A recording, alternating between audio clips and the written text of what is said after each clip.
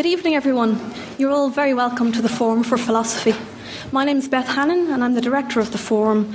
We're a non-profit organisation. We put on events like this once a week throughout the academic year. They're always free, they're always open to all, and we do this because we get extremely generous donations from people such as yourselves. We couldn't keep going if it wasn't for your generosity, so I encourage you to continue doing so if you're already one of our donors, and to start doing so if you're not. You can find a link to our Just Giving page on our website. A couple of housekeeping matters. This is being recorded for a podcast, so if you do ask a question, your voice will be recorded and put out into the interwebs forevermore. And if you could turn off the volume on your phone, that would be much appreciated. You don't need to turn off your phone completely. If you want to tweet along, you're more than welcome to. We have a hashtag LSC Forum if you want to join in the conversation there. I think that's everything for me tonight. I'm going to hand you over to our panel, but yeah, thanks again for coming out, and nice to see so many people here tonight. Thanks. Thank you, Beth. Welcome. My name is Danielle Sands, and I'm a fellow at the Forum. I'm going to be chairing this evening's event, where we'll be talking about the relationship between psychiatry and philosophy. This event has been organised in association with the Society for European Philosophy, and is part of a stream of new events that we'll be organising with the Society for European Philosophy. So let me introduce our speakers. Professor Stella Sandford is Professor of Modern European Philosophy at Kingston University. Lisa Conlon is a Consultant Psychiatrist at the South London and Maudsley NHS Foundation Trust.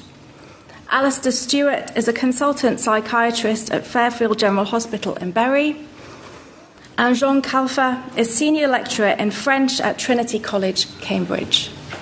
So, Stella, perhaps you could start things off by telling us a little bit about the history of this relationship. Yes, thanks, Danielle. Well, that's obviously the history is very long, so let's choose one little thing to say about the history, which is when we think about these words philosophy and psychology and psychiatry, these are obviously Greek words that are transliterated into English, and psychiatry and psychology have the Greek word psyche in them, and the psychiatrist is the doctor of the soul. And these things, this relationship between philosophy and psychiatry that we can see even in these words, and particularly the relationship between philosophy and psychology, is inextricable at the origins of Western philosophy, or the origins of the beginnings of philosophy in the West, which may not be the origins of Western philosophy, but the beginnings of Greek philosophy, for example.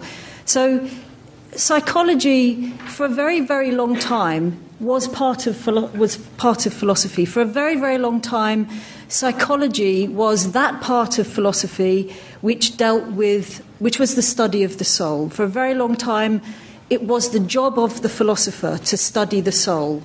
There was no separate psychologist, and so we find even at the end of, let's say, at the end of the 18th century, in Kant's philosophy, he's still talking about rational psychology in a particular philosophical sense. It's not a separate discipline. But gradually, these things have become separated.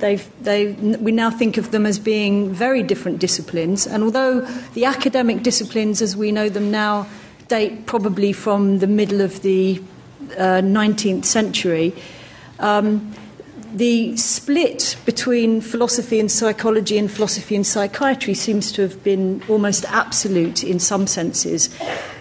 But I say this because it's interesting if we look back a little bit in the history of philosophy. If we look back, for example, at Immanuel Kant, in 1763, he wrote an essay called An Essay on the Maladies of the Head. And he seemed to think that it was his job as a philosopher to speak about mental illness, which from the standpoint of today seems very odd. We don't think that philosophers really have the right to speak about mental illness unless they have another kind of experience as well.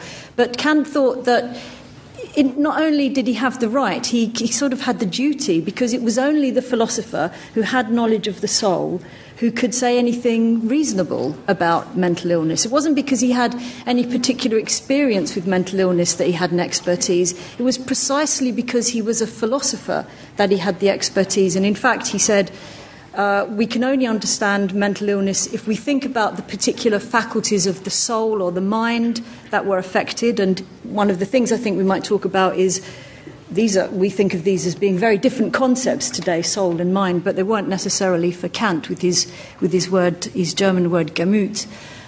He thought that you needed to be able to say what the different faculties or powers of the soul or mind were, and then you would be able to classify different kinds of mental illness by identifying which of the faculties or powers was affected.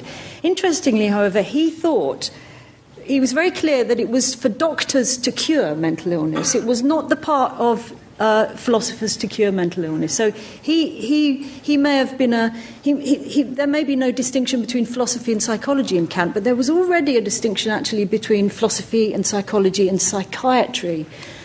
Let's contrast that with something from a very recent book by Edward Shorter, which is a historical dictionary of psychiatry, and he talks about how different psychiatry was dominant in different parts of the world at different times, and he poses the question, why did the Americans dominate psychiatry in the post-war period? And he says, well, because the American government funded research, that's probably one of the major reasons, and because the pharmaceutical industry in America funded research. But he says it's interesting to speculate that the Americans and British were able to hack so much hard, useful science from the coalface because they have traditionally been tone deaf to the kind of philosophical speculation that has infused European psychiatry since Immanuel Kant and Georg Hegel. So his position is that the origins of psychiatry might lay in philosophy, the origins of psychology might lay in philosophy, that's not controversial,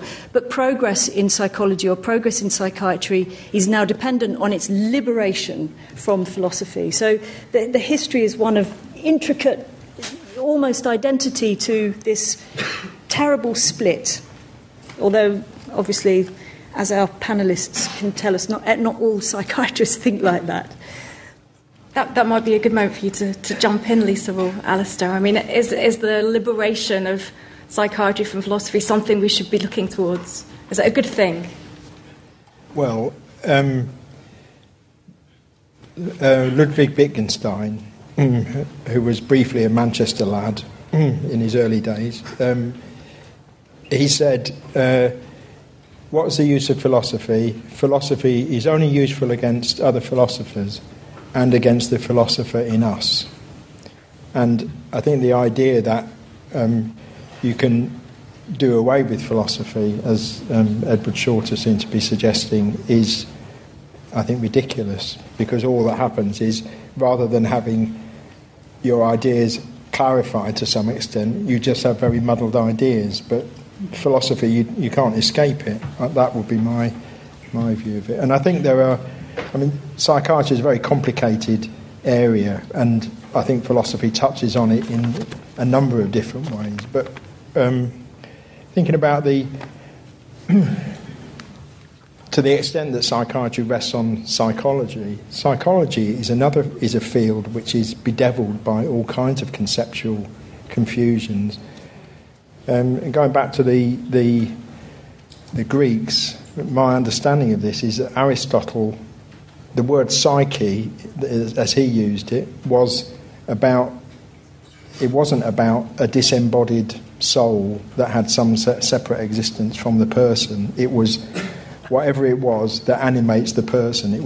And psyche was sometimes used to mean breath or wind, and it was what made the living person alive, which is quite different from how sometimes the mind has been talked about later on, and the soul has been something separate from the body. That's just an example, I think, and you can multiply those examples of how easy it is to become confused about psychology. Yeah, I was just going to add, I'm very sympathetic to that quote about the separation of the sort of Anglophone philosophy versus sort of the continental tradition and the effect that had. And this idea that psychiatry has to liberate itself from philosophy, that's sort of aligning itself with a kind of very empirical sort of scientism kind of idea of what psychiatry could be. But as we now know, that sort of led us down a bit of a cul-de-sac, and that was a fantasy in a way, because it was sort of an equating of the mind and the brain completely without really sort of, using these sorts of tools to tease out, well, all these conceptual problems about what is a mind, what is a brain, how does it operate in the world, what's the meaning of these symptoms, what's going on. And I think that's why we feel like we have come to a kind of that model has met many failures, both clinically and theoretically. Yeah, I'd like to qualify a bit the historical geographical distinction in this case, because you could say that Descartes, in fact, was the first who really wanted to separate philosophy from psychiatry. The first of his metaphysical meditations is very famous because in it he disqualifies the mad from thinking and the object of philosophy from this very moment. The first of his meditations has nothing to do with the analysis of pathologies of the mind. Foucault has built the whole of the history of madness on identifying this particular exclusion in Descartes. And conversely, a lot of the early works on psychiatric drugs were done in Paris immediately after the war. And Fanon, we'll speak about Fanon, but he was also an experimenter of such drugs. So this is a very naive historical and geographical distinction, I think, apart from all the conceptual questions we may raise. What the distinction between philosophy? But this idea that it's psychiatry as a science would have developed from the separation between continental philosophy and empirical psychiatry is just fuzzy. It's not really the case. But would you think they develop differently, though, in the different areas? So I guess I'm sort of thinking about sort of 19th and early 20th century Germany and sort of and Austria, and how much we owe to the psychiatrists there, and sort of Bleuler, Kraepelin, Jaspers. And how those ideas perhaps there was something about their richness that got lost when they got, as was suggested, exported out to America and perhaps became part of these sort of big research trials. Not that it's a complete dichotomy, of course, I'm sure similar things have happened. I agree on that, but 19th century France was arch-positivist in terms of psychiatry. And in fact, 20th century French psychiatry, or at least from the 30s onwards, is a reappropriation of German concepts against this positivist empiricist definition of psychiatry as a medical science, fundamentally. Interesting. So it's a much more complex picture, I think. Yeah. I would say obviously things change, but in my training, Karl Jaspers was a figure whose writings, not that necessarily everybody read them in great detail, but nevertheless, as they'd been transmitted through other psychiatrists, were very important in terms of the programme that he set out. First of all, to establish a way of understanding in detail the subjective experience of people who were experiencing states of mental disturbance. And using that detailed analysis then as a basis for not as an end in itself, but that was then to the start of potentially research programs which could go off in a number of different directions. And so, and he was a philosopher. Well, he started as a psychiatrist, became a professional philosopher. So, in that sense, there is a thread that is there, and I suspect it probably has sometimes become very thin in psychiatric training. And I don't know what you think, Lisa, but you know, but it is still there. And the question is what we do about it. I looked this up earlier on, and the curriculum for the membership of the Royal College of Psychiatrists, there are 179 lines of different things, and one of them is ethics and philosophy. So there's some way to go, I suspect, in you know, injecting more philosophical understanding and exploration into psychiatry. So where do we still see the influence of people like Jaspers in contemporary psychiatry? Is he was already a philosopher even when he was a psychiatrist, wasn't he? Do we see where do we see that today? Well, I mean, I was sort of thinking when I was sort of thinking about what I would say, and I was sort of thinking about how I got interested in phenomenology, like as a sort of clinical psychiatrist, because I'm not a philosopher and I don't come from a philosophy background. But one of the things I have done is set up a phenomenology reading group at the hospital where we are sort of looking back into the work of Jaspers, and we are sort of interested in some work of the sort of contemporary phenomenologist. And I don't think this is a unique phenomenon. I think that, you know, this is something that people are becoming much more interested in. And I think one of the difficulties that was being attempted to be resolved there was how you think about subjective human experience, because psychiatry is interested and involved in sort of abnormal human subjectivity. And if you want to build objective criteria, which has, you know, been a big part of the research programme, how do you incorporate the subjective into the objective? And this was one of the things that Carl Jaspers really sort of gave a lot of thought to and really sort of struggled to think about. And as Alistair said, you know, he set out this sort of research programme for psychopathology and set out the sorts of philosophical problems that psychiatry was going to, you know, come up against. And I think there's some really, you know, interesting contemporary work being done. I think a couple of interesting examples. So some of the work is the work by Louis Sass and Joseph Parnasse about schizophrenia. You know, our idea of schizophrenia has been that it's a disorder so it's characterised by hallucinations, delusions, problems with thinking, issues with cognition, problems with motivation, and that you've got these sort of what we call the positive symptoms, which are sort of florid hallucinations, delusions, negative symptoms, which were originally conceived of as the essence of schizophrenia, a sort of withdrawal from the world, and problems with thinking. And, you know, phenomenology is interested in sort of the structure of subjective experience, and applied to psychopathology or psychiatry, it's interested in sort of getting inside you know, what is it about that subjective experience that makes it unique to this illness or this symptom. And one of the things about schizophrenia is this sense of self-disturbance. So, you know, this idea that, so a hand is moving, but I'm not moving that hand. I don't recognise that hand as somebody else must be moving that hand. And all sorts of other forms of self-disturbance. But, you know, the idea that this is, it's not just an aspect of schizophrenia, this might be actually really sort of fundamental to the construct that these other criteria, you know, haven't been able to get into.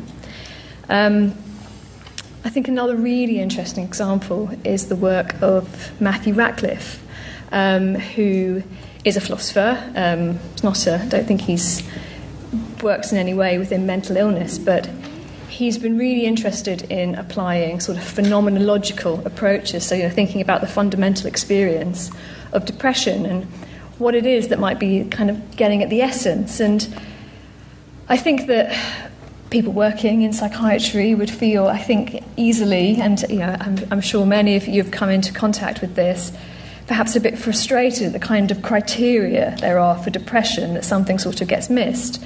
You know, these things that are measurable in some sort of way, not being able to sleep or not having enough energy, or, you know, some sort of behaviour like feeling suicidal or self-harming, that doesn't capture the essence of what it feels to be depressed. And there's also this problem of, particularly for the psychiatrist or maybe the GP, that lots of people come in saying they're depressed, but they're all sort of saying different sorts of things. So what is it about this depression that psychiatry would be, really interested in, that really gets to the essence of what it is to be depressed? And so, he interviewed lots of people's subjective experience, and he sort of looked into it, and he applied sort of phenomenological research. And one of the things he found was a really common theme was depressed people's experience of possibility. So things in the world, people, the future, opportunities afforded no possibility for them.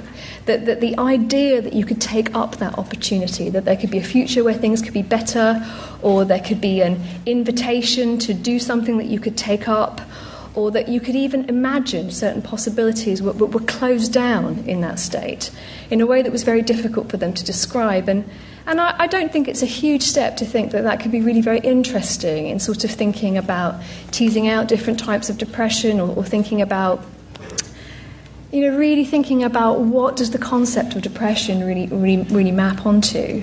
I think I probably said enough. Well, this in itself is a philosophical concept. Yeah. The way Merleau-Ponty defined consciousness was precisely the capacity to project oneself into a future, and even his idea of a corporal schema of the integration of all the possibilities of movements at any moment that a human body could engage in.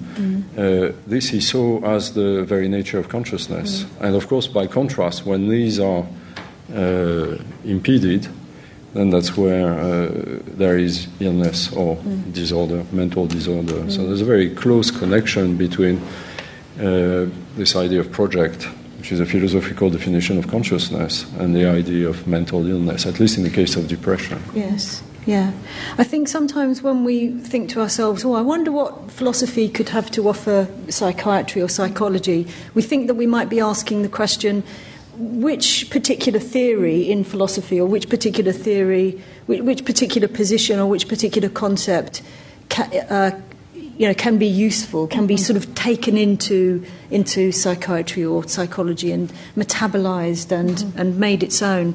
And that might be the wrong way of looking at it, because if we think about what did Jaspers conceive philosophy to be? Well, I think partly it was important to him that not just that psychiatrists should have a philosophical education, but an education in the humanities. So let's not just take philosophy and think that's the solution to all our problems.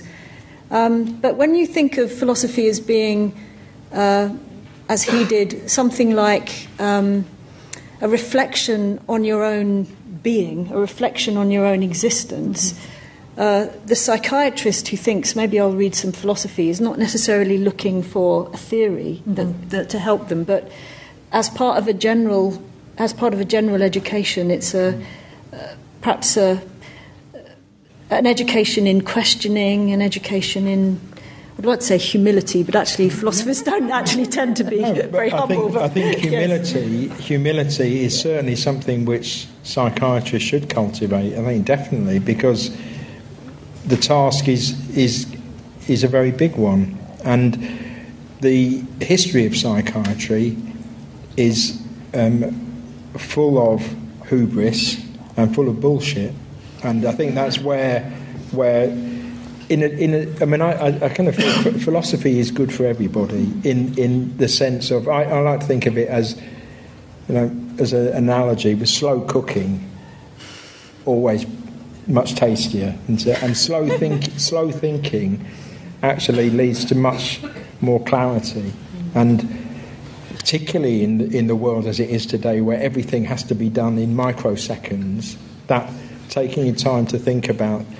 I actually read a paper, I couldn't believe it had been published, where a philosopher and a psychologist got a bunch of philosophers together, professional philosophers, and a bunch of lay people, and then threw some moral dilemmas at them and looked at what decisions they made, giving them a minute for each dilemma. And it turned out the philosophers were no better than anybody else. But obviously, because presumably you think they'd take more than a minute to think these things through. But so I think in that sense, philosophy good, and I think it's very important for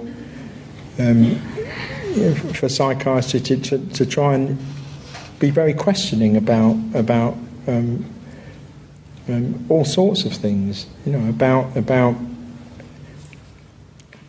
very basics of how they approach people they're treating as patients, about the use that they make of psychological terms, and taking them with a pinch of salt, because they're often very, very poorly defined, and two different people might use the same term to mean quite different things. I mean, that's quite a common experience, I think. So in a psychiatric training today, would the question, what do we mean by mind, be considered an appropriate question, or would that be thought of as being a question, for philosophers? Just as some mathematicians would say, I'm not interested in what number is, that's a philosophical question. If I get the opportunity, I always throw that one out, because you can spend quite a long time, can't you? As a conundrum. Yeah, it's one of those things where it's almost impossible to do the job without thinking about these things. I think that psychiatrists come across sort of philosophical problems in their work all the time, which addresses itself to one of the questions about what use does philosophy have to psychiatry. But in terms of whether that question would be formally asked, I don't think so. I mean, I was thinking about what you said about there being sort of 196 lines, of which ethics and philosophy is one of them. And I know that the big programme at the moment for the Royal College of Psychiatry is extending the teaching of the neurosciences and aligning us much more with the neurosciences, rather than thinking about these conceptual issues that are very much at the heart of psychiatry, because we really don't understand the mind very well and how it interacts with the brain.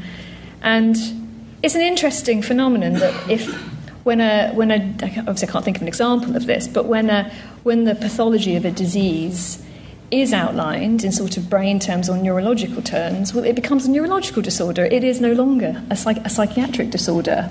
We are interested in diseases of the mind, but yet we don't even know how, in a way, not to put psychiatrists down particularly, it's such a complicated issue, but we don't really know how to interrogate the question of what is a mind in a way that feels in line with our very sort of scientific training, because that's one of the ways that medicine is trained. I wonder whether there's also another important relationship, which is not between philosophy and psychiatry in this case, which would be epistemological. On what ground can you consider that the concept of disease even is appropriate for mental illness? That the idea that you can have a syndrome which is made up of a number of symptoms, which clearly has operated throughout the history of physical medicine, can that be exported to psychiatry when you think that the question of subjectivity is so important and that consciousness may modify the interpretations of the symptoms and in itself produce new forms of disorder? It seems like it's a very crude concept to transport it to another domain. So an epistemological question like that, a simple one, without even asking the question of the nature of mind, but asking the question of the nature of illness, is certainly a good philosophical hygiene. You've used two terms, disease and illness there, which are quite different disorder in terms of their implications. Disorder again, yes. But it sounds like philosophy just makes things more difficult. Gladly. Surely then maybe that's a good reason to sideline it, if it just makes things harder.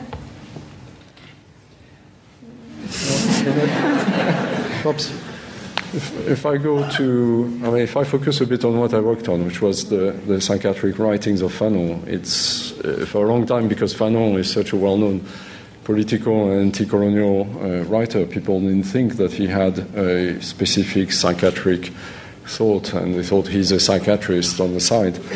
But in fact, his PhD is a reflection precisely on that, on the distinction between neurology and psychiatry, and it starts with an epistemological remark, which is that it's not obvious that certain syndromes are solidified into an illness. And he decided to prove that empirically by studying a neurological illness called Friedreich's disease, which is a neurological degenerescence, of which the characteristic is that patients which have all the variants of this disease or illness or disorder neurologically, following some sort of physical trauma, may develop some completely different psychiatric illnesses. So there's a chunk of Fanon's first writing, which is on what he calls the neuropsychiatric gap. And he thinks that there is effectively a neurological disease, but that it's only the beginning or the occasion where psychiatric troubles or disorders can develop, but can they even be characterized as diseases? He questions that.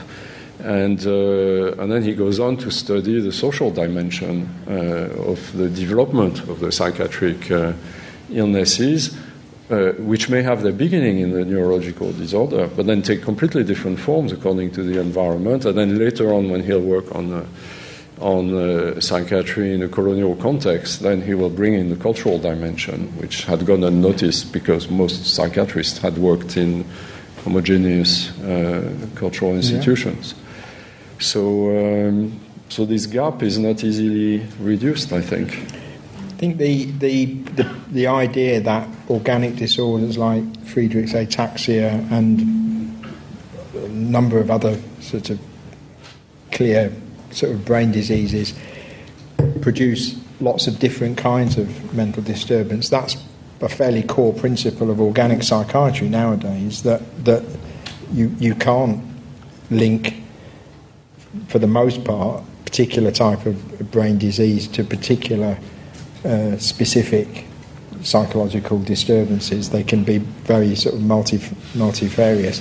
What is clear is that most conditions which affect the brain are liable to produce some form of psychological disturbance. It's not particularly surprising, is it? But that lack of specificity is not that's sort of standard conventional thinking nowadays, anyway. And what you were saying made me think of the work of Ian Hacking, a philosopher who's thought a lot about sort of psychiatric illness and this idea of the looping effect, because of course we are conscious, we are in a society with other people, and that there's almost like a co-creation that goes on between the individual and the society in their symptomatology, but also how they experience it. So a symptom is produced and a doctor or a group of professionals will say, oh, well, you have this illness, and then that becomes a label for them, and they will start experiencing themselves in that sort of way.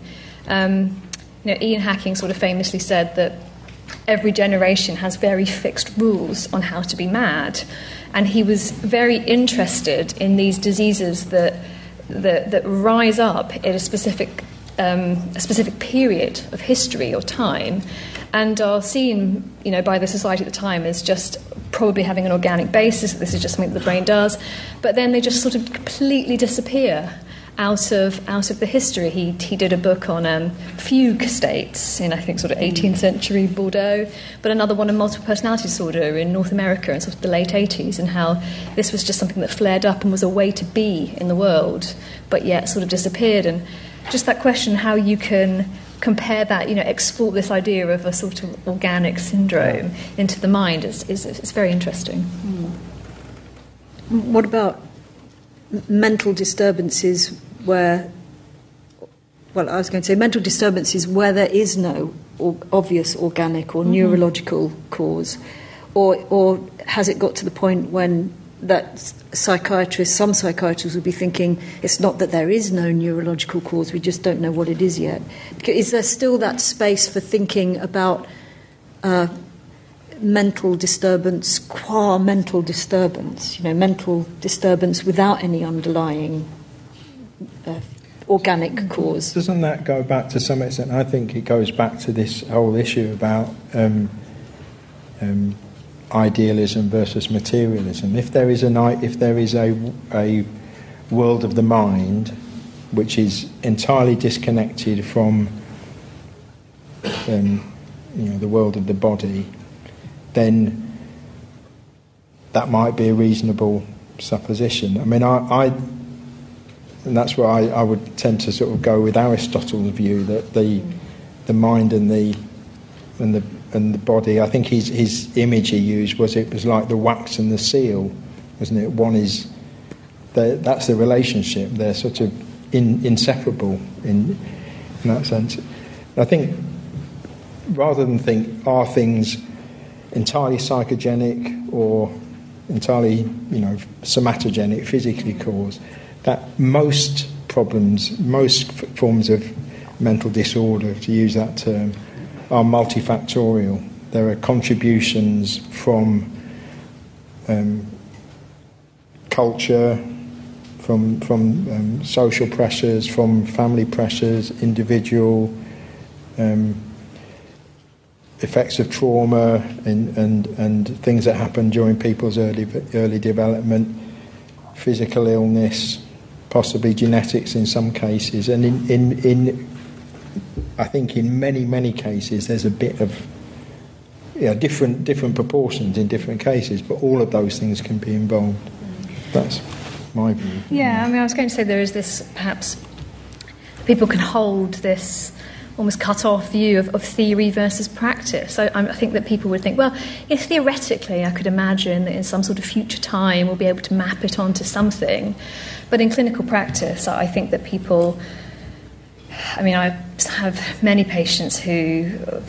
Everybody who I've sent them to, every sort of specialist that I've sent them to has thought that it is a psychogenic cause, even though their experience is a sort of very bodily physical one. And it makes me think about sort of Freud and also sort of Charcot with his sort of, his hysterical women at the Salpêtrière, and he sort of firmly believed in a theoretical underpinning, but he sort of famously said, "Oh, but come on, it's all about sex."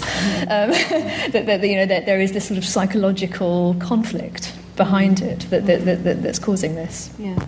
But Freud, he also, in the beginning, he seemed to think that in the end we would find the chemical bases of everything. He seemed very committed to that in the beginning. He did, and I think he was pretty committed to that idea. But I think, I hope I'm not wrong in saying this, is that he certainly envisaged, though, that the current way that we conceptualise the mind would have to change quite a bit to explain that. He was also very dedicated to the psychological as being kind of the limit of what we were able to explain, but did think that it ultimately somehow mapped on to something, but that wouldn't give the appropriate explanation with what we have right now, and I think that I would endorse that view as well.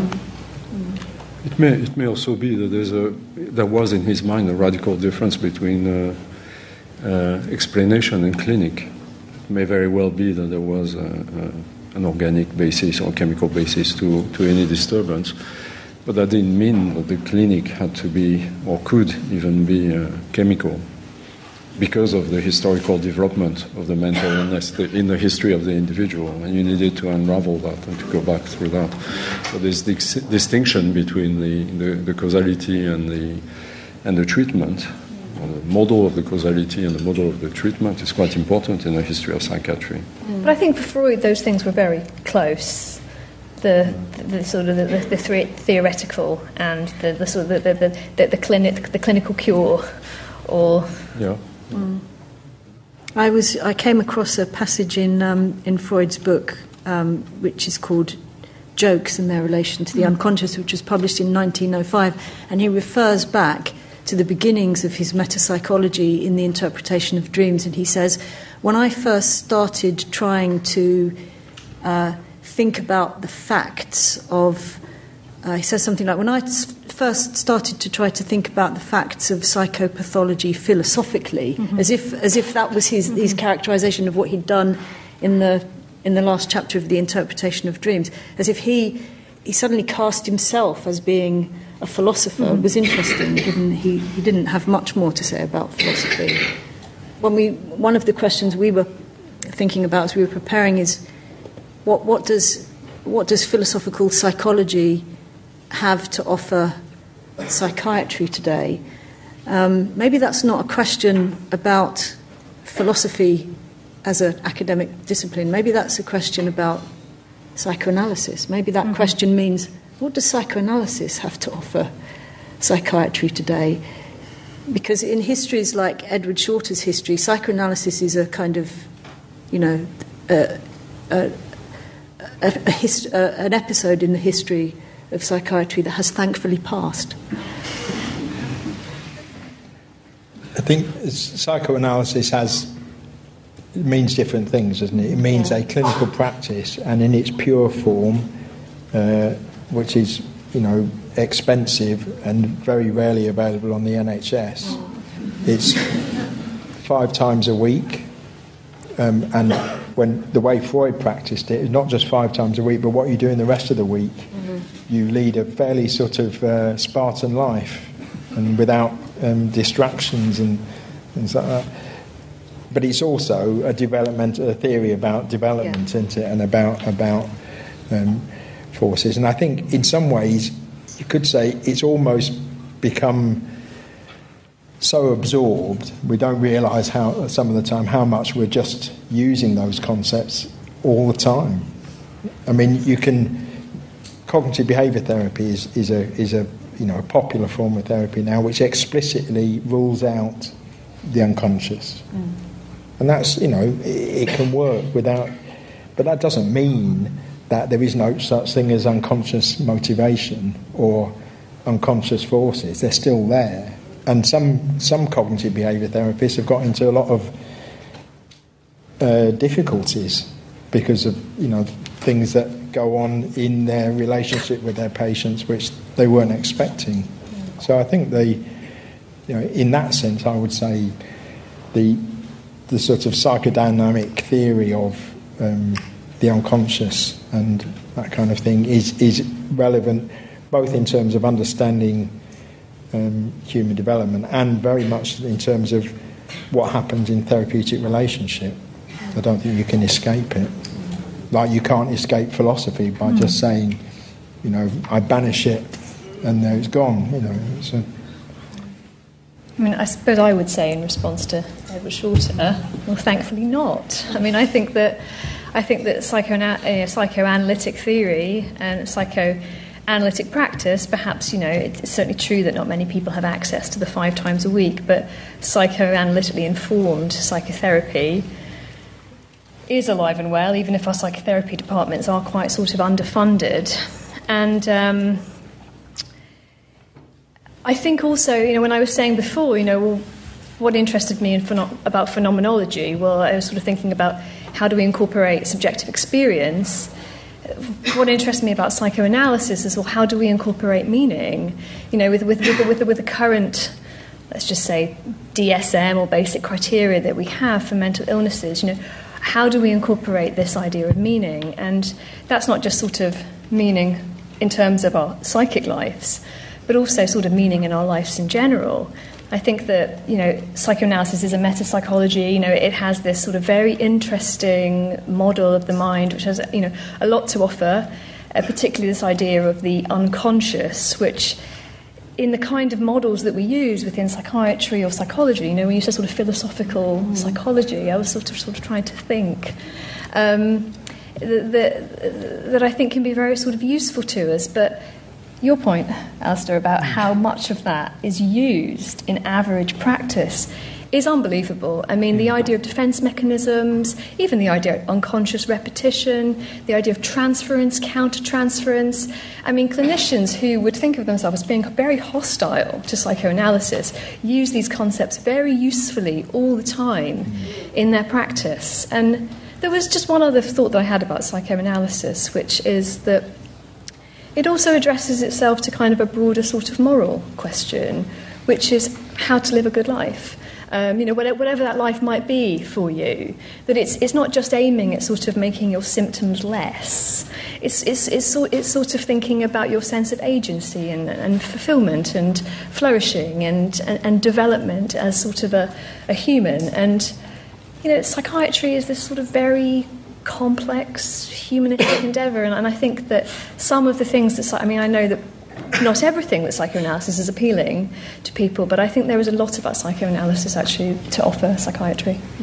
Just going on from that point, there's a fellow called Edward Harcourt, who's a philosopher at Oxford, who's written quite a lot of articles about how, in some ways, almost psychoanalysis smuggled in ideas about what's the right way to live your life under the guise of something else. And that is an element in the theory, certainly, and whether it's right or wrong, it's there. I'm not sure that psychiatry can pretend that it doesn't do that as well. It sees people who are very unhappy, very disturbed, seeking all sorts of things other than to sleep a bit better at night or to feel a bit less anxious. Like that question, which is a philosophical question really, comes up all the time in the clinic. Do you think of Fanon as being a psychoanalytic thinker? There's a long debate on the relationship between Fanon and psychoanalysis. He saw himself as a psychoanalyst, and he did practice psychoanalysis, even though he had not been analyzed himself, but he thought he could do it anyway. His model of mental illness is quite complex, and it's indebted to a French psychiatrist who was very close to Lacan, though they were quite different, but one that Lacan respected, called Henri A. And A's model was the idea that mental disturbance comes from an initial organic disturbance which produces a dissolution of personality. That personality has its own dynamism and reconstructs itself, but wrongly or falsely or inadequately. And that what we call mental illnesses are, in fact, the various forms of wrong reconstitution of the psyche following a disturbance. And the treatment then for A, which was one that Fanon then practiced, was to use shock therapy to destroy this fake or fakely reconstructed personality, and then to start psychotherapeutical processes, which were several. Fanon, for instance, was very ecumenical. He tried everything. But part of it was psychoanalysis, group psychoanalysis also, psychodrama, etc. So it's a fairly complex model within which psychoanalysis has a place, and he found it very useful. He did a lot of dream analysis, in particular in the colonial context, in particular in the context of a colonial war. That was quite telling. So psychoanalysis played a role, but in a third phase, so to speak.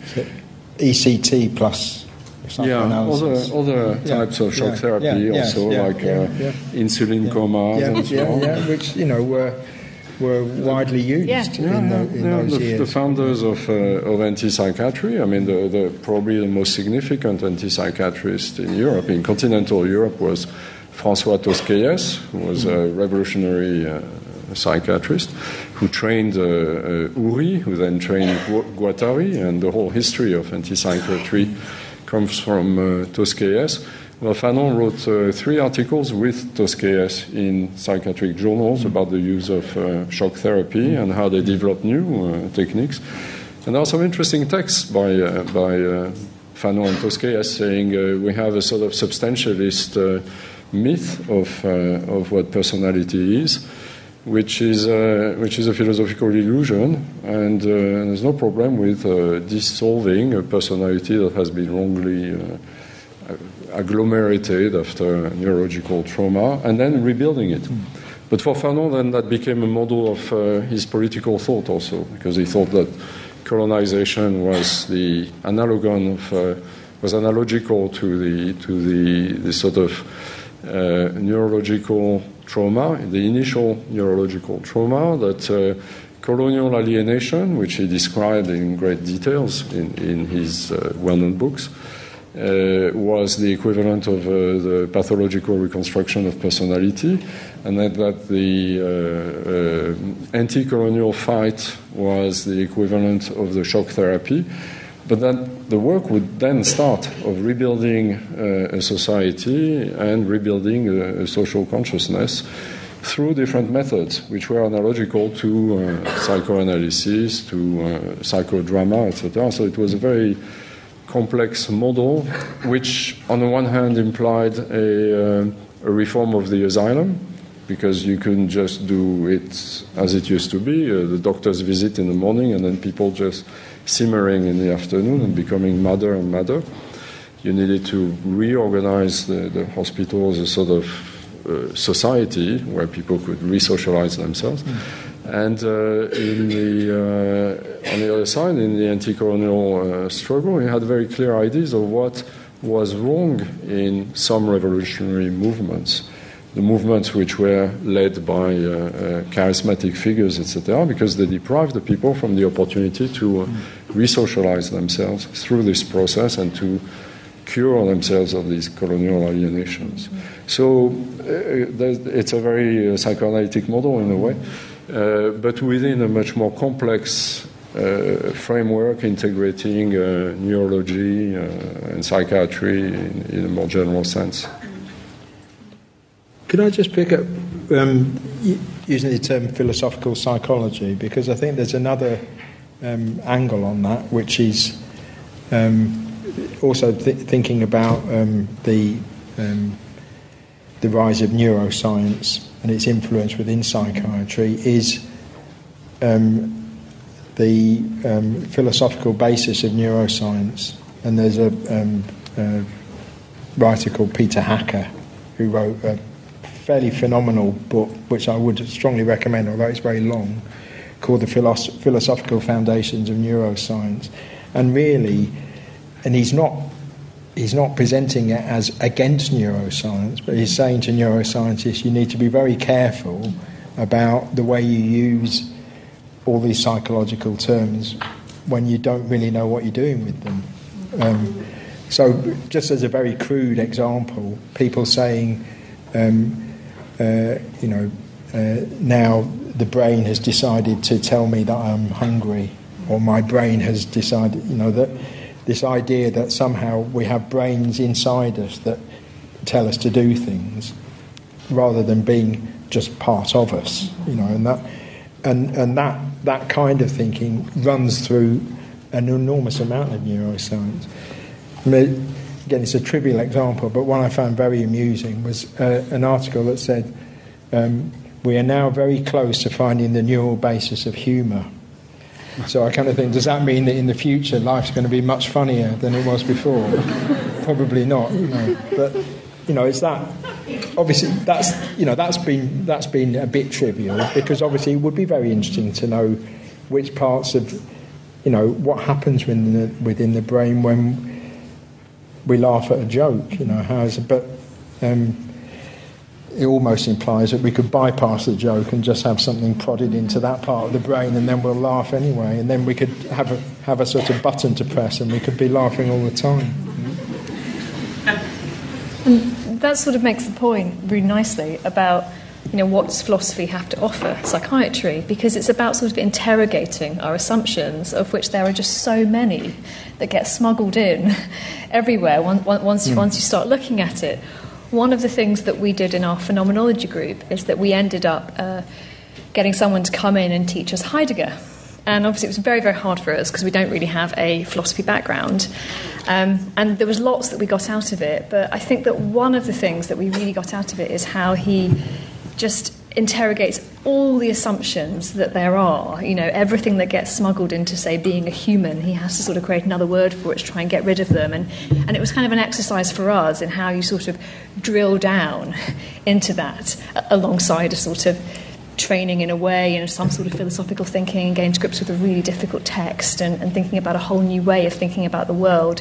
I think just that thinking about all the assumptions that you have, because once you start thinking about it, it's quite extraordinary. I think that might be a good moment to start taking some questions. Is there a mic upstairs as well? Yes, okay. We'll start from down here, I think.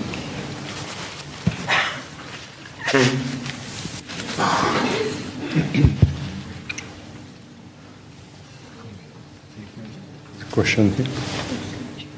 I'll look at one. Yeah. Okay.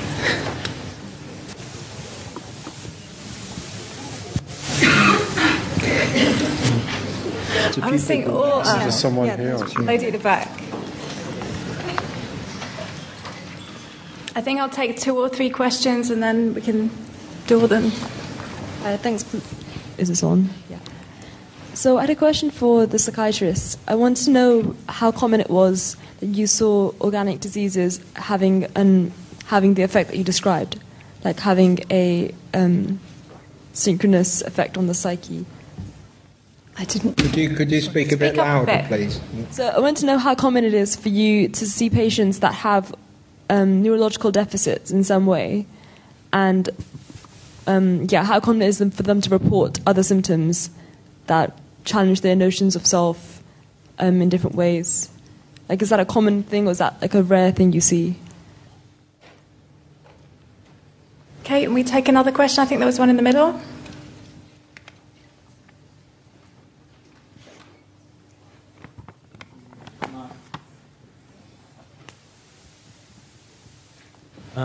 With regard to the comments made on schizophrenia and the mention of hallucinations and delusions and so on, do you think there is a bias towards, on the question of the nature of reality, a bias towards psychiatrists to assume that the cause of those hallucinations is from within the mind, whereas maybe philosophers may be trying to question, well, is there a possibility that perhaps the cause could be from outside the mind? We take one more question, yeah? Thank you. And just a comment that we talked a lot about the Western philosophy, and the connection between philosophy and psychiatry is not necessarily a Western thing. If you go 1,000 years back, Avicenna was also a philosopher and a medic, and he wrote a lot about psychiatry. And his work is quite amazing for his time. And I think that we also need to see how psychiatry can address some philosophy in terms of things like free will. If you talk to people with Tourette's disorder, people who have tic disorder, like myself, or people with OCD, how you can figure free will into that. And that's also interesting. Thanks. Thank you. Okay, take your pick.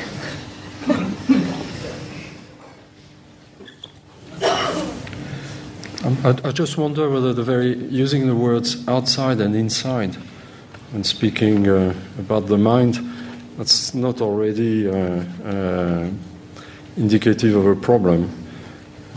Do you mean that, in a way, a lot of mental illnesses would be social? No.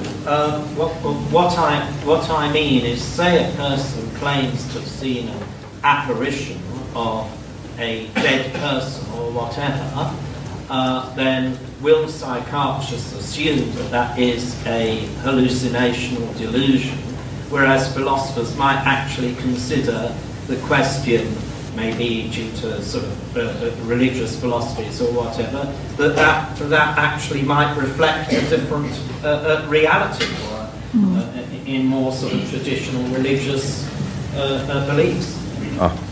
Well, I think actually, if we think very briefly about some of the philosophers who have actually, addressed the question. Funnily enough, Kant and Freud come quite close together on this point, because I think rather than saying, is it something just in the mind, or is it something that comes from something that we call reality, the philosopher is more likely to say, what's with your distinction between hallucination and reality? How do you make that distinction in the first place?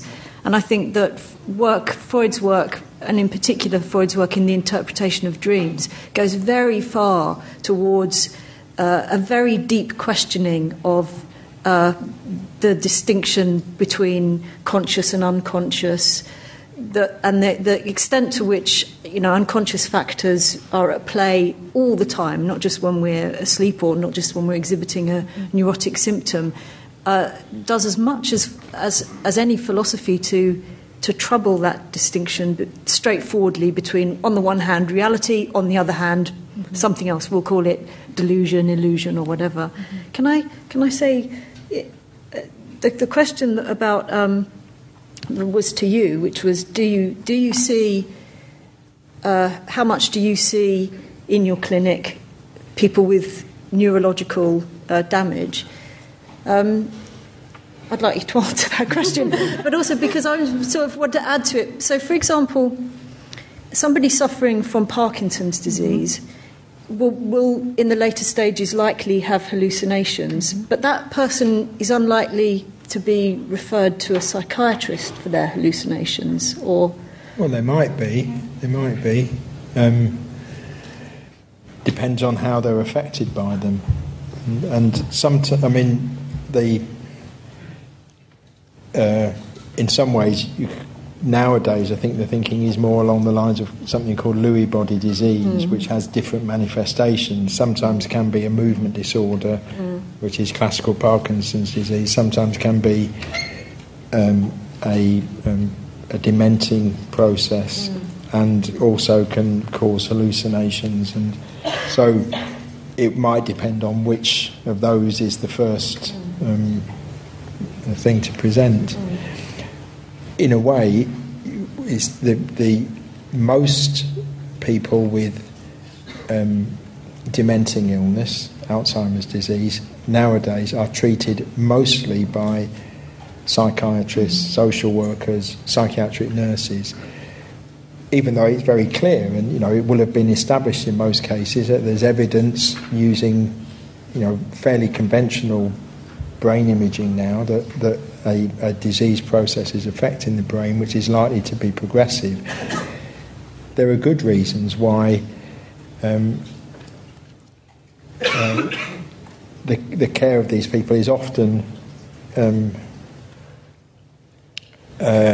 given over to mental health services, even with contribution from neurologists and people like that, because it's about how you help somebody and their spouse and their family to deal with that situation, which is emotionally very, very difficult.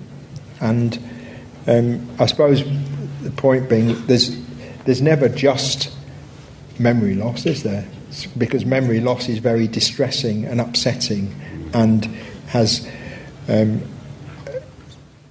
so there might be other organic psychological deficits as well, but even if there aren't, how you help somebody deal with that memory loss, how you find solutions and help somebody through what may be quite a long process, and that requires skills which are often sit with people within mental health services. I think in America it's probably a bit different. I think in America I think neurologists have a bigger role, but so there's never just somebody who has organic symptoms either, because it's always an emotional challenge. Yeah, just to add to that, I mean, not so much in my current job, but over my career I've seen a lot of people with sort of organic brain disorders who end up being seen in psychiatry, particularly because depression and anxiety become sort of very... They can be sort of big manifestations of those. But also the other way around, what I see much more commonly now is early brain changes of organic processes that come to psychiatry first, maybe 4 or 5 years before the brain pathology shows up on an MRI. So whether that's sort of early dementia or something like that. So there'll be lability of mood, changes in behaviour that are just a little subtle at first and then get a bit stranger. Lots of psychological explanations, but actually it turns out that it's actually an organic problem. But nonetheless, psychiatry remains involved because you have to try and help them with those problems. And just the second question about sort of reality and schizophrenia. Well, there were 2 things I thought about that. There was one about sort of the pathologisation of certain experiences by psychiatrists, but there was also something, I guess, about the assumption of a shared reality that are sort of a shared sort of intersubjective reality. So if I can't hear it and somebody else says they're hearing something, then that is a fundamental assumption, I think, that gets made in psychiatry, and in psychiatry it would go further, I guess, as to say that there is potentially something abnormal or symptomatic going on. But of course I have the great advantage that people come to me because they already think something's going wrong and they're troubled by it. So psychiatrists don't see many people really who aren't troubled by their symptoms, unless of course their relatives are very troubled and bring them in, or they're being problematic to the police or something like that. Yeah. But it's interesting because if I said I'm feeling something and you said, well, I'm not feeling it, therefore you must be imagining that you're feeling it, we would never say that about a whole array of feelings, and that could be a really broad category, feelings, couldn't it? But as soon as we connect it to certain presusions about causal relationships between external objects and representations, Yes, it's very interesting. Well, there are cases also where the conceptualization of mental illness is a form of mental illness, or plays a role in mental illness. Like, for instance, I'm thinking again on Fanon. Fanon wrote a number of essays on the locals' conceptualization of their own mental illnesses in the form of genies that would take over. So it's not only that the families would consider that the individuals who hallucinated were the objects of the powers of genes, but that also the individuals, in a way, were reassured to know that that was the case, etc. And for Fanon, that was a fairly useful tool for the clinic, because it prevented the clinical staff, the family, etc., to have a judgmental or a moral attitude towards the patients. They were taken over by forces that were not themselves. They thought themselves that they were taken over by those forces, and in a way, they didn't feel guilty, and that didn't add to their own illness. So they experienced their own their illness, which could be neurologically determined, in a very different way than they would have had they lived in a different culture and if they hadn't had the tools to conceptualize their mental illness in that way. So it's a fairly complex ensemble. The image that you have of the causes of your own illness. Yeah, it's interesting. There were studies done, weren't there, into it was looking at sort of trying to destigmatize, again, sort of schizophrenia, and thinking that this idea of moving it away from sort of more cultural ideas of sort of spirits or possession into the idea that it was a brain disorder of some sort would be helpful in humanizing the sufferer in some sort of way. But actually, when they looked into it, they found that this idea that it was some kind of abnormal brain pathology actually made people seem more frightening, more alien, and more unpredictable. It had the opposite effect, which was very interesting. Pick up the point about free will, because I mean that in a way, well, that's a whole area of philosophical debate, isn't it? I mean, does anybody have free will? There are people who argue that we don't. I mean, I tend to think we probably do. We have free will, but not as much as we probably think most of the time. But you know, certainly there are some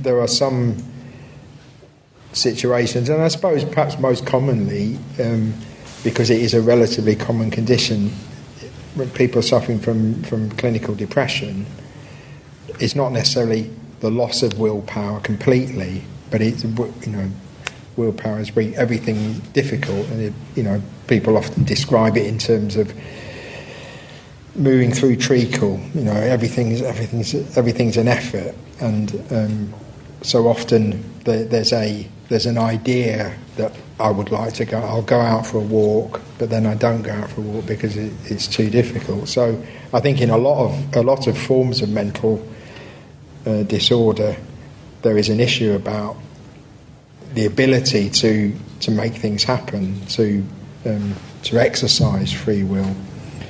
But I think that is also that's an area of philosophical argument all on its own, isn't it? It's interesting, because obviously we're here to discuss what does philosophy offer to psychiatry.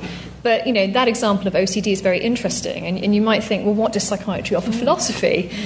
Because, you could see how you could characterise it as a disorder of free will. There's a intrusive thought and there's this desire to do a compulsion that just cannot be resisted.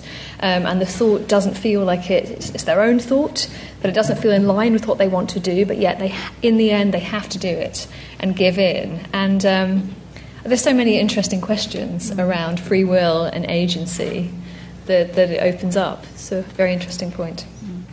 Let's take some questions from upstairs, I think. In the front row. Hi. This is kind of like a short two-part question, which is the beginning discussed the origins of continental philosophy in the advent of both of these disciplines. Do you think that, therefore, cultural reading is potentially going to infuse these subjects deeper by adding a word like anthropology and learning from places that we wouldn't consider the same symptoms to be treated or culturally read the same in different contexts? And secondly, the split that we were talking about between mind and body, if we go along with the idea that trauma is often pre- or post-verbal, as an example, is this, in a therapeutic application, redundant because we're trying to think our way into the body? Is body work more of an... Maybe it's redundant to comment on it, but if you could comment on it, that would be cool. Thank you. There's a question at the back.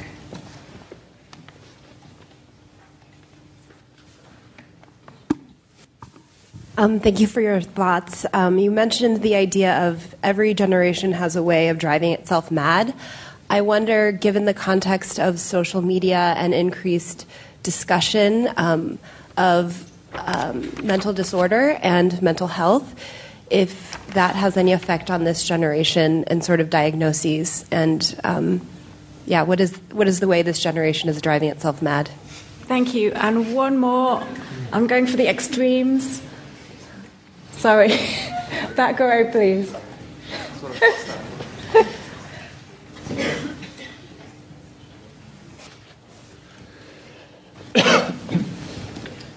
Hello. I've been doing a lot of reading into more Eastern philosophy and like stuff like Buddhism and things like that. And so could I get your opinions and possibly criticism on like the whole Buddhist philosophy, in particular the whole no self doctrine, that there is no sort of self in charge of the body, nothing like that. Okay, thank you.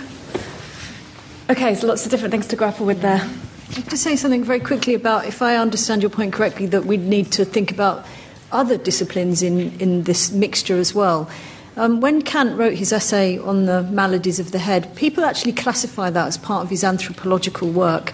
And he wrote that just at the moment that the very discipline of anthropology was emerging in Germany. Anthropologists had a big part to play in early psychiatry. The point I was trying to make really at the beginning was we find ourselves in a situation now where our thinking about the relationship between the disciplines is determined by the way they appear to us in university departments and by the demands of institutional demands like the research assessment exercise, which splits up the disciplines.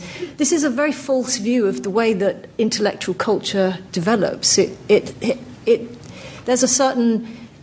it helps in a way to split our knowledge up into disciplines, and you need medical specialisation for sure. But actually, the whole history of intellectual culture everywhere is a history in which we see these disciplinary boundaries being violated and all the time. Sometimes wrongly, like colonial anthropology played a major role in the history of psychiatry until the 30s, and it basically aimed to show that there were constitutional differences between different races from a psychiatric point of view, and a lot of psychiatric hospitals were segregated until the 50s, both in French-speaking and in English-speaking colonial countries, while general hospitals were not. The idea was that there were some mental differences, some structural mental differences between different races. So the interaction between the disciplines can also have a negative side. And in many ways, modern anthropology was a reaction against this sort of ethnological constitutionalization of mental illness, saying that it was proper to a particular ethnic constitution. Yeah. And just to add, like just going back to sort of Karl Jaspers, he sort of saw the contribution to the humanities and the sciences as sort of coming equally in thinking about sort of psychic events and mental life, that you had this method of understanding that came from the humanities and explaining that came from the sciences, but you had to have both actually to understand the mental. Just a reminder of the other questions. There was a question about social media, there was a question about Buddhism, and there was a question about trauma and body work as a kind of alternative therapeutic approach. Can I perhaps try and put together and I'm not claiming to know very much about Buddhism, but the issue about social media, and then perhaps as a related thing, the ability to meditate, to contemplate, to take a step back from immediate concerns, from the hyper creation of self, which to some extent is one of the aspects of social media, isn't it? Is creating this for so many of us a hyper real sense of ourselves as people, which is just incredibly fragile, and people go from being major, and this is only a small number of people really, but major social media influences 1 minute to being, their whole lives falling apart because of a loss of followers and, this kind of thing. So I kind of feel that I'm not the right generation to be able to say, number one, what are the effects of social media exactly, and what is the best thing to do about them. But I do think part of the answer is some sort of balance that involves an ability to step away from that world sometimes. And I think it may well be that it's my generation that's got the problem, and that people of a younger generation have learned how to tackle these things. I don't know. I mean, just picking that point up, with the quote, actually the quote is that every generation has fixed rules on how to be mad. So it's not sort of so much about driving itself mad, and perhaps you might think for current times, perhaps something like cutting oneself or self-harming might be part of that. That's sort of, historically quite a new thing. Yes, it happened before, but in the sort of distress signature that it is right now, I think that's sort of quite a modern phenomena. And the question about social media, I think, is a very interesting one, and I think it leads back to this question about science and about the idea of the individual, but just the individual, sort of not thinking about the group or the society that they're in, and that the individual needs to be treated. I was sort of looking at the papers over the weekend about this sort of increase in teenage suicides that sort of seems to be linked to the social media culture and demands, and this idea that different approaches need to be thought about and used, and that maybe something that might be more a kind of public health approach, thinking about a problem like that, is much more helpful than a sort of psychiatric individualistic approach. I think that's pretty all I have to say about that. Okay, I think we've got time for a couple more questions. Yeah, one at the back. Yeah. face book, his fascination for the face. So I was thinking, That's how Facebook. in the context of artificial intelligence, Can't quite hear you. So in the context of artificial intelligence and developments in that area, the idea of, for example, someday maybe computers or machines having mental disorders and problems, how would that pose a challenge to those philosophical foundations of psychology and psychiatry, given that originally philosophy dealt with humans, of course, not machines or computers? Did you hear that?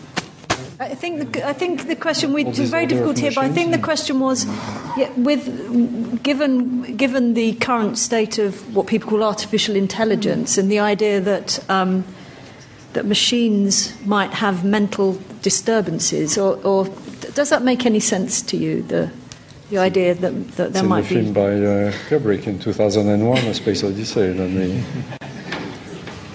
So artificial stupidity would be more dangerous than natural intelligence.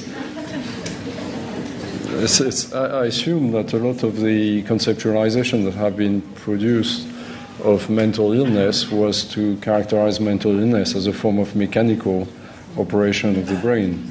So in a way, a machine by nature would be in a pathological state when compared to the normal function, the functioning of a human consciousness. Mm-hmm. But so the question would be: can a machine really reach consciousness, really? Mm-hmm. And therefore act in a non-pathological way? And can a machine be an experiencing being that's not just a kind of algorithm malfunction that can think about its past experience or meaning? And have a mental disorder, a disorder of the mind, rather than, I guess, the brain, which would be kind of the underlying algorithm in a meaningful way. I'm not sure that I can see how that's possible. Though I know lots of people doubt me because they think that AI has got incredible potential. One more question? There's another one in the back row. No, back row.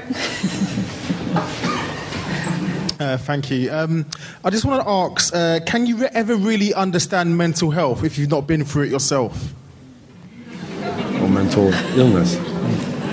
He means that's exactly, he means mental illness, yeah. Great mental illness. That's a good question. Yeah. I think you've stopped them. Well, I would say it's a learning process. I think all of us have emotional challenges at some time in our lives, sometimes more severe, sometimes less severe. Sometimes it may be of the degree that could be called mental illness or not.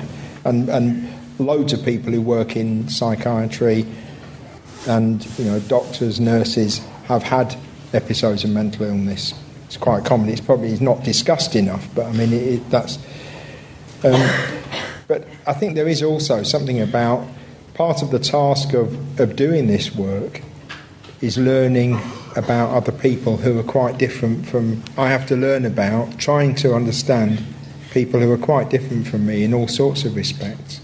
And I might do that job better or worse. I suspect over time I learn to do it a little bit better. But that is a challenge. That's, that... But I think the problem is if we say the only person who can help with my problem is somebody who's exactly like me, well, you're never going to find them, are you? Because we're all different. So, I wouldn't say necessarily that everybody who works in the field is necessarily always the best person for every person to treat every person they see. And some people are better at working with other people. Maybe people not like them, but they just have some young people are very good at working with elderly people. Some older professionals are quite good with young people, So there has to be some humility about knowing your limits and knowing your... I would agree with that. I mean, there's a question about what it takes to understand another person. You know, do you have had to have? I can imagine people having had similar experiences, but actually perhaps not being able to listen or make some kind of connection in the right sort of way, or indeed those experiences facilitating them to really properly understand what it is like to be that person in the world. But it made me think, actually, when you asked that question, of actually the complete polar opposite to being a psychiatrist, being a neurosurgeon. And Henry Marsh's book, I think it's called Do No Harm, and he's talking about when his young son has to have neurosurgery himself and what it's like to be a patient. And it is such an extraordinary experience for him as the consultant surgeon to be a patient. It's such an extraordinary lesson in what it's like, the power dynamics, the humility. And he says, when it comes to doctors, they can't suffer enough. On that note, we are out of time. Thank you very much for coming. Do join me in thanking our speakers.